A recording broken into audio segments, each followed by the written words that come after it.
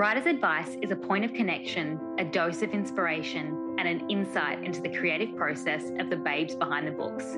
I'm your host, Olivia Hillier. Each week, I'll be interviewing authors from around the globe on their creative process and how they got to where they are today and what it's really like inside the industry of publishing. So listen in, take notes, and I hope you walk away inspired, ready to take on the next level of your writing wherever you are in your journey.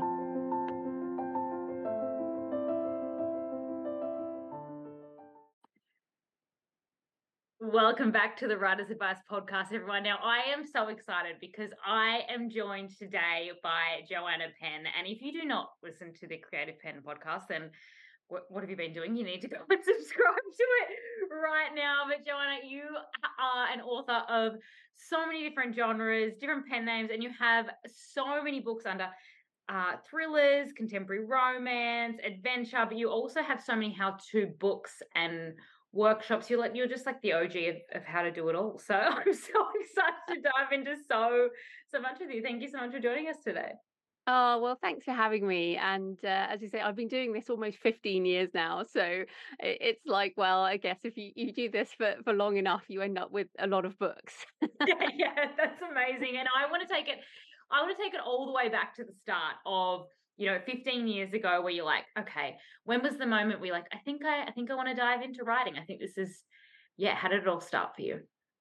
Yes. So as we were saying just before we start recording, it was in Australia. So I was working as a consultant in the mining industry, which, Oh, as wow. you know, is big in Australia. And I was sort of in my mid-30s, and I was like, what am I doing? I mean, I'm being paid really well, but I'm so miserable.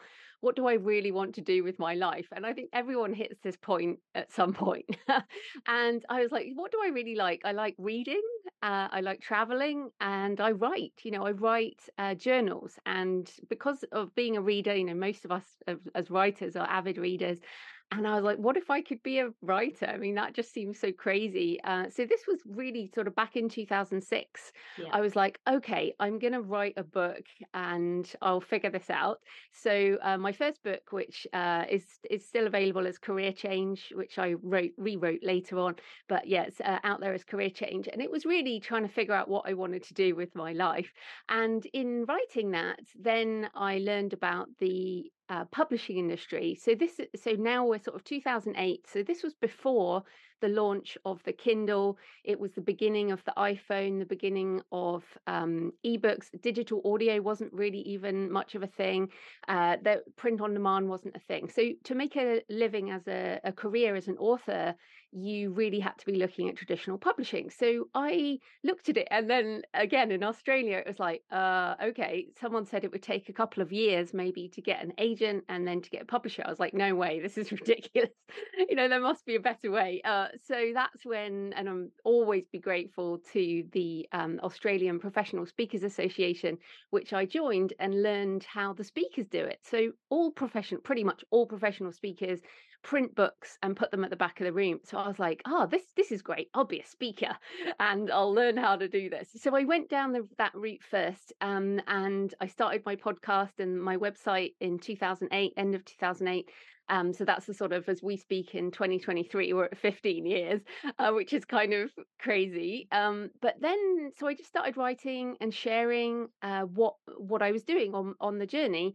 And then I started writing fiction, and it kind of all just snowballed from there. So just to sort of bring people up to date. So I left my job in 2011, left consulting, and we also moved back to the UK. So I've been back in the UK since then.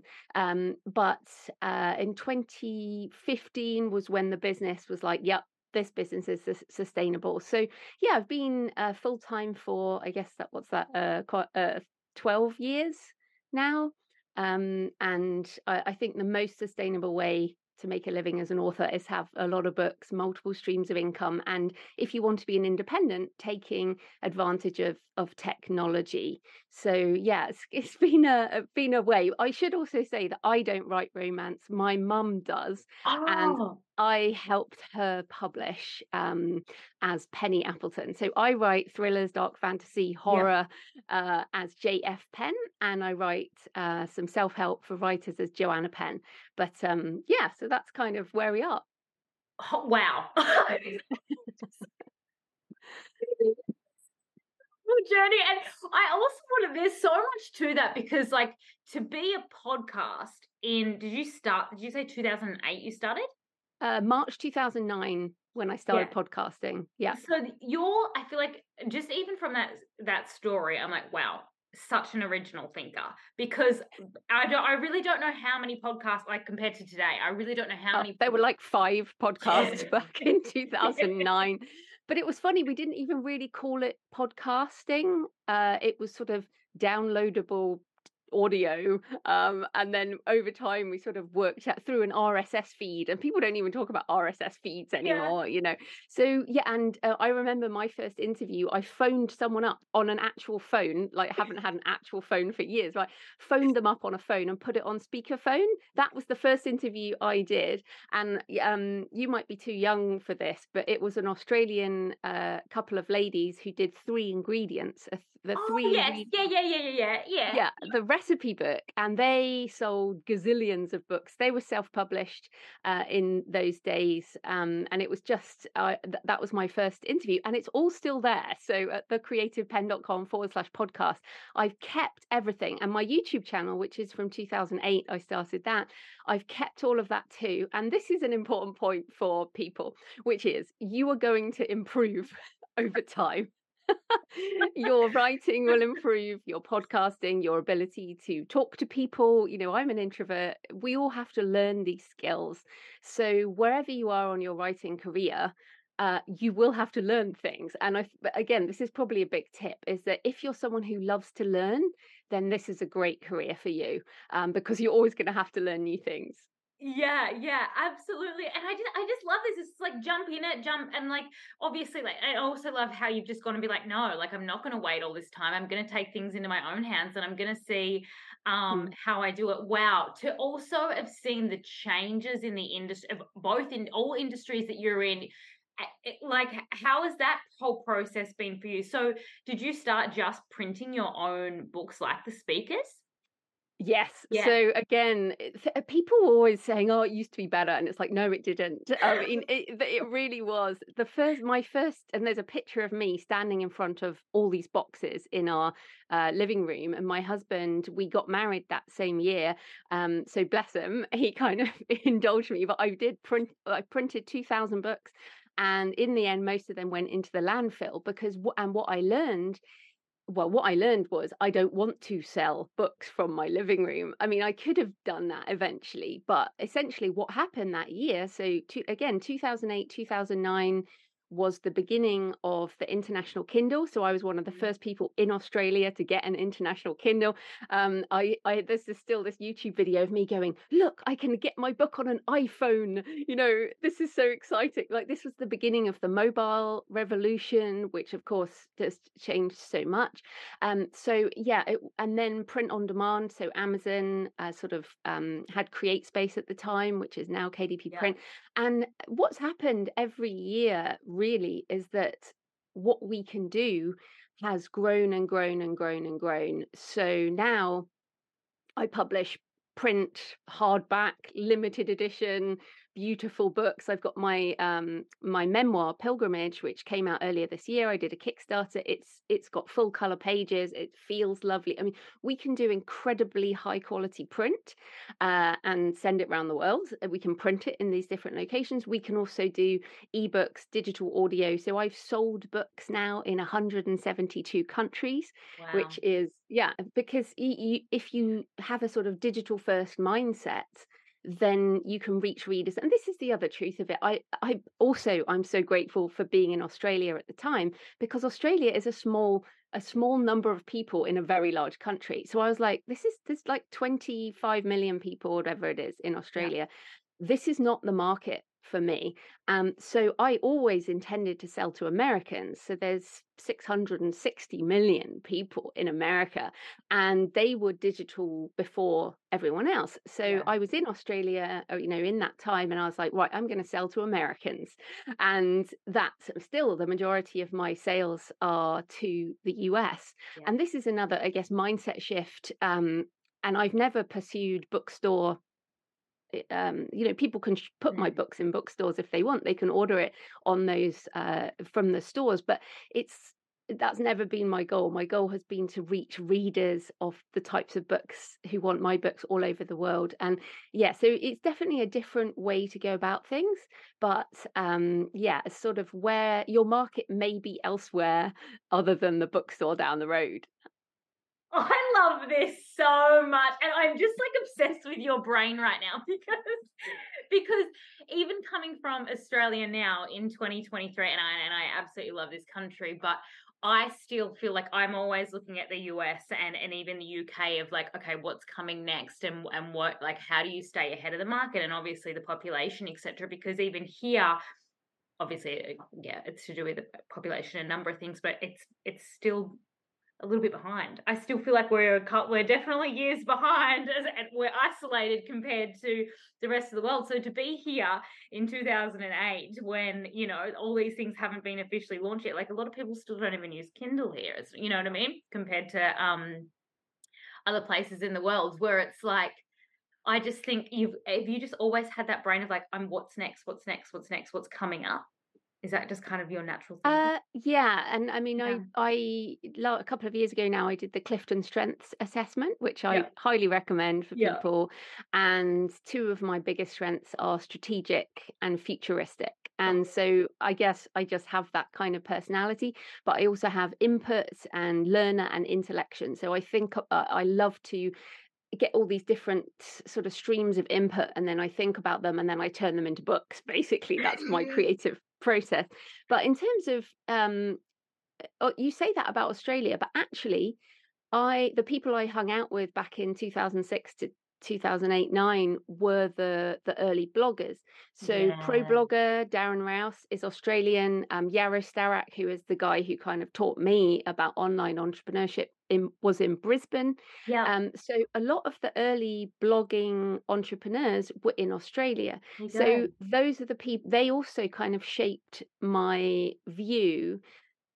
And what was so funny is I went along to some writing groups, and this is, I think, another tip for people if you want a career this way. There's the craft side, Mhm. and you learn that from certain people. And I used to go to the Sydney Writers Festival. I went to the Queensland Writers Centre. I did all of that for the craft. But the business, you will probably have to learn from other people, because most authors don't run a business. Most Mhm. authors want someone else to do that for them. And I was always interested in having a business as an author, as in I was like, I want to leave my job in the highly paid mining industry and become someone who makes good money as a creative. I don't never accepted the poor author in the garret. Yeah. My model was more like the Picasso or the James Patterson or the Nora Roberts. Some of the most highly paid authors, people in the world, are authors who own and control their intellectual property.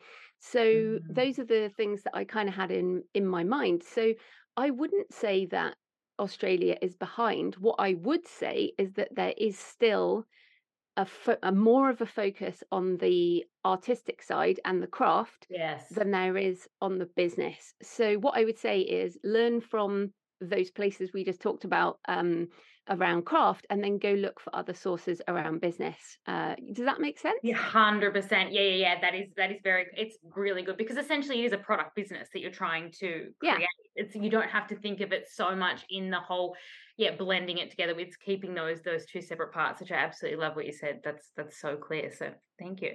Now please tell me, from the start to the 4 years where you're like, okay, I'm going for this, I'm going for the podcast, and then like developing to what podcasting is today, and then all your writing. When was the point where you're like, okay, yeah, this is exactly where I want it to be, and this is everything that I dreamed of. I'm quitting job working for real, and making this my full-time thing. Well, that's not the point you quit. Um, so what happened, I think, is that really so 2008 was the global financial crisis, and we all got laid off. Like all of us got laid off in my industry, and I did find another job, but I was so miserable. Like I was crying at work. I remember I would go to, you're in Brisbane, that square down there. There used to be a bookshop on the square near the railway station, and Yeah. I would go to that bookshop every lunchtime, and I would buy thrillers, and I would read them on the train, on the way to work, and the way home, and it would kind of keep me going. I could just escape into these books. So that when I was like, right, I need to get out of this, and as part of that, we made some big lifestyle changes. And again, I'm incredibly grateful to my husband who went along with this mad idea. And basically we sold our house, we sold our investments because I was earning a big chunk of money, and our outgoings were also high. So I could see that in order to shift careers, I would have to take a drop. And this is the reality. So again, everyone has this vision of, oh, I'll write a book, I'll get a book deal, I'll make $1 million, and then I can retire, and that's it, But that is not the reality for 99.999% of people. So I was like, okay, so if I'm going to do this, I'm going to take an income drop, but I'm confident that I can get this back up again. So we downsized. We also moved back to the UK because my creative self, my muse, is inspired by European culture and history and archaeology and all these things. I am European. I feel European. So we moved back and downsized, and then that's when I went full time. So we also had savings. So this is a big thing. You don't just chuck in your job to become an author. Like, literally, don't do that. So Yeah. it took me. I first started writing that first book in 2006, and I was doing all the mindset work, the sort of, I'm going to make this work. I was learning the business at the same time as the craft. I quit my job in 2011, but it wasn't until 2015 that my income overtook where I had been before. So 4 years of dipping and then coming back up again. And I've always, since 2015, I've always earned more than I ever did in IT consulting. But I want to make it clear to people that it's a process. And by then, I guess by the time I was making more money, I probably had 15 books, and other income streams. So I taught courses, and I have nonfiction and all of this. So again, it wasn't just like I'm a fiction author and that's it. So yeah, I think you have to consider this balance. And then over time, like what I'm doing at the moment is shifting more into my JF Penn side, more into my fiction side. Just built a Shopify store. jfpennbooks.com is my new store. Yeah. So I'm shifting business models again. So again, things change. The industry changes. Yeah. Oh my gosh, I absolutely love it. And I think this is what I love so much about you is you're so realistic, and you say it how it is, because you can't but in a great way, because you have to treat it like a business, right? So when you start to see those incomings, they're going to be out. You need to put everything you can into it, particularly if someone's in those early days. So I feel like that is so important, and you share so much of this. When was the moment where you're like, I really want to start teaching this more of like courses as well, and I want to put these into workbooks, and I want to show everything and share everything that you had been through and learned as well? Well, that was, I think, many of us have that urge to help other people. And one of the first things that happened to me again in 2008 was I printed all these books. So that was a mistake, but the mistake led to it cost me money, but that learning that saved my business because I learned how to run a digital first business. But the other mistake was I signed up for one of these, they call them like compilation books. And this was again in Australia. It's like, pay money, you'll have a chapter in this book, and then you'll get some copies. And it's a classic. I don't want to say it's a scam, because some of those books can be good, but some of them are scams. Again, it's like all these things. Yeah. And so I fell into that. And because one of the authors who they'd named was someone I was like, oh my goodness, it'd be amazing if I was in a book with them. But that wasn't the reality of what happened. And so I was like, do you know what? I need to tell people what I'm learning. And so I started the creativepenn.com. And if you use the Wayback Machine, and look at my website from December 2008. It is hilarious. It's like, oh my goodness. But I just wanted to help other people not get scammed and not fall into the trap. So again, some of my earliest YouTube videos, there's this video of me explaining print on demand. And if people don't know, it's like someone orders a book and one copy is printed and sent to the reader instead of printing 2000 books and then pulping them, which is the reality of most of the publishing industry, is that a lot of these books do get pulped. And so I was learning all this stuff and I wanted to share it. So that's why I started sharing, and I didn't really realize where things would end up in terms of courses. Again, it was just a case of some people learn through video, some people learn through audio, and some people, I mean, I like audio first now, so I'm primarily podcasts. But I think it literally is just a case of being one step ahead and trying to help people behind you. The same reason we're having this conversation. It's something might help somebody listening. And also it's the relationship. So I found that my podcast, some of my best friends now are people I met on my podcast or through Twitter, which is now X as we record this. I mean, it doesn't even exist anymore. But in fact, it's and this is another tip. I mean, I really didn't have any author friends when I was living in Brisbane, where you are now. I had friends from my day job, and I couldn't seem to make any author friends because all the authors going to these courses at like the Queensland Writers Centre and other places and the bookstore things were all literary writers who wanted to win the literary awards. And I was like, why am I so weird? Why am I so different? But I was super lucky because at that point Twitter launched. And so the earliest people I met were Australian writers like Alan Baxter, who's a fantastic award-winning Australian British writer. We met on Twitter early in that year, and I was like, oh, here's another weird person like me. So social media has been amazing for finding people who have similar interests and kind of helping to break through the barriers that you might have in just your physical network. And then over time you do need to build physical networks, but I must say again that it's more important in somewhere like Australia because people are so spread out. So you might not be able to network so much in person.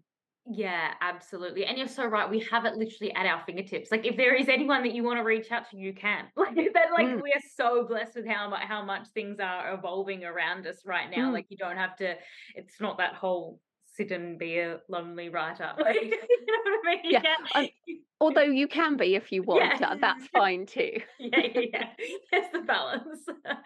I love that so much. And so now you say that you're moving into a different, you're like changing things up in your business again. Is this just something you're like, yeah, okay, we need to adapt, we need to evolve, and we need to like move around things and move into what feels right for you?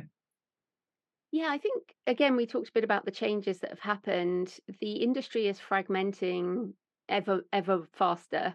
Obviously the rise of a lot of the AI tools, the how the world is now sort of pay to play, that kind of thing. And so really I'm shifting to more of a direct first model. So earlier this year for my first memoir pilgrimage, I did a Kickstarter and that went really well. And I'm for the last sort of 18 months I've had Shopify stores. I mean, I've always sold books direct even from the beginning, but now I'm making it's almost like a direct first. So it's a sort of Kickstarter, Shopify, and then publish everywhere else. So right now, for example, as we speak, I'll just reach out and grab it. My new horror novella. Oh my gosh, I'm obsessed with that cover. I love that. Yeah, it's pretty cool. So that's Catacomb. So right now, as we record this, it's available on jfpennbooks.com. So you can buy it from me, and then it's on pre-order at Amazon, Kobo, Apple, all the usual stores. So the point being that the model changes to reward your email subscribers, your audience, and also you get more money. So I can make like 95% of the revenue by selling direct. And then I have the book out everywhere else. So people can find it everywhere they usually buy books. But I have given myself more of a sustainable chance to make a living because, as you know, these if we're paying for advertising, your profit is eaten into, and that's the reality. However you publish, so if people are like, oh, I'll just get a traditional publisher and I won't have to bother with that. That's not how it works Mm. anymore. They will have to pay for marketing and you will also have to do marketing. So these are the realities of the business. But creatively, I guess the other thing I'm feeling is that I mean, I've written like 20 novels, but I'm ready to make that more of my focus going forward, and take more of a step back. Like 15 years is a long time, right? And there are a lot of new voices. You're an example of a new voice. And so I feel, as part of sort of being more mature is a terrible word, but many more years in the business, I'm Yeah. like, I'm really interested to hear what you think. People hear enough from me, so I'm kind of stepping back from speaking a lot, Yeah. doing all that, just to focus more on creating the books that I have so many books I want to write, and I feel like I really need to get to them. That's exciting. I mean, I think that's a beautiful space to be in too, especially I like that seems I just like it's like that creativity is like itching at you. It's like I really need to get to this list of Yeah. books that are just like dying to come through me, which is absolutely amazing. And I just think also with what you said with that, it's like learning to it's like keeping everything yourself and keeping, your own IP, you get to play around with that and you get to play around with Mm, the business of, okay, yeah, this is the direction that I want to go in now, or this is what's best for me. And you know what? I built that. You've spent your years building that incredible audience to like, you know what? These are my people who I'm going to have this mm. Kickstarter and that with, which I think is so great. And that's the best thing about being able to play around with how you want to adapt and change as it goes on, which I love. Yeah, and of course, I'm certainly not anti-publisher. I've licensed my rights mainly in foreign language, and Yeah. I'm open to discussions. But yeah, the contractual deals are the thing to discuss. Yeah. So I think that's really the idea. But as you say, if you own and control your rights, you get to change things. So even I haven't got one handy, but we change covers, right? Yeah. We change, and again, it's part of as you mature as a creative. So even my first novel, which is up there, Stone of Fire, again, I wrote my first novel. It was originally called Pentecost, and I was living in Indooroopilly in Oh, Brisbane yeah. Yeah. when I wrote that and launched that, and there's still pictures on my website. In fact, if people are interested, thecreativepenn.com/timeline, that timeline has a lot of the points of my career in. And Uh-huh. one of those points is that first novel. And what's interesting, so it was called Pentecost, it had a completely different cover, and my name on the cover was Joanna Penn. And then over the I published it in 2011. So over the 13 years, or 12 years since then, I've rewritten it twice, and maybe even three times, but the biggest rewrite was last year. So it Yeah. was a Wow. decade later. I rewrote it. I renamed it Stone of Fire. I've redone the cover like multiple times. So that even just the journey of that book, and what happens as you become a better writer, as you learn more about branding. I changed my author name to JF Penn Yeah. after a couple of novels. I realized that I was a different person as a fiction writer than I was as a non-fiction self-help. So all these things have happened over the last 15 years. Now, if I had published that book with a traditional publisher, I could not have changed the title, the cover, and my author name because, well, I just wouldn't have had the rights to do that. And I Yeah. feel now, Stone of Fire, which is the first of 12 novels, it feels now like, okay, it's up to date with who I am. Now, I don't suggest that people spend time rewriting all their books, but I think there's something about that first novel where you learn so much. Some people they call them trunk novels. They just put them away. But that book changed my life. It really did. So I respect it enough to rewrite it and relaunch it multiple times. Beautiful though, you have the capacity to, and you're like, you know what, I'm going to keep this going because, like, at the same time too, when you're putting all your effort into writing something and writing a novel, and it's like, actually, you know what, I think there's something I can change in that. You have the capacity to. You can when you come back 2 years later after everything you've learned more, which I think Mm. I'm excited to go 5 years down the track and rewrite some things that are written. But I think that's the beauty of it all. Oh my gosh. Now, Jonah, I could talk to you forever, and you have given so much goodness already. But there's two big. I usually ask authors one particular question of what would be your best advice for, say, someone who's in the manuscript trenches right now, or an up and coming writer. But I'm going to ask you two questions. That is one, but I'm going to ask you one on the craft side of it, and then one on the business side of it. So you just like a snippet of advice for someone who's in the manuscript trenches writing something, but then also is looking at keeping those rights and making it their own. Yeah, I think the biggest tip for finishing the book is schedule your time. I think because obviously when I was in Australia, I had a day job. You know how hot it gets in Brisbane, Queensland, and so I would get up at 5 and write. 5 till 6 a.m. I would write and then go to work, and we usually would go to work earlier and come home earlier, because once I got home from work I just didn't have the brain power to write. So but what I did was I scheduled that time, and then I got up and I did that time, and that block of time, whether you use it for research, writing, editing, and then in the evening what I would do is I would learn the business. So that's when and my early podcast interviews are from Indra Pillay, that kind of thing. So it's almost like you have to schedule that time, and that, to be honest, it's true for both the craft side and the business side. You have to make time. And so I used to use an old school Filofax. Now I use Google Calendar. You can use iCal. Whatever you use, you must schedule time to achieve your goals. But certainly I would say if you haven't finished a draft, ignore everything else. You must finish your book, because by the time you get your book out there, the publishing industry may well have changed completely, or the marketing industry will have changed. So don't get obsessed about where you might have to get to in the future. Just finish the book and then work on that later. Absolutely. Oh my gosh, that is such good advice. And the tip for the business, I think, is probably the long-term thinking. So consider where you want to get to. So like for me, it was always, I need to make 6 figures. That was always my goal. How do I get there?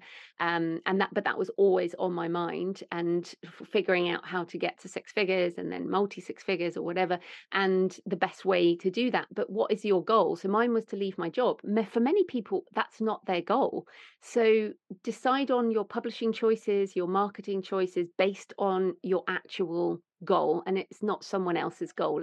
It's your goal. Yeah, absolutely. Oh my gosh, Joanna, you're incredible. Thank you. Thank you for everything that you have shared today. Can you please, I'm dying to hear a little bit about, can you give us a little snippet of Pilgrimage and your upcoming horror? Oh, well, Pilgrimage is it's like a midlife memoir of walking 3 ancient ways.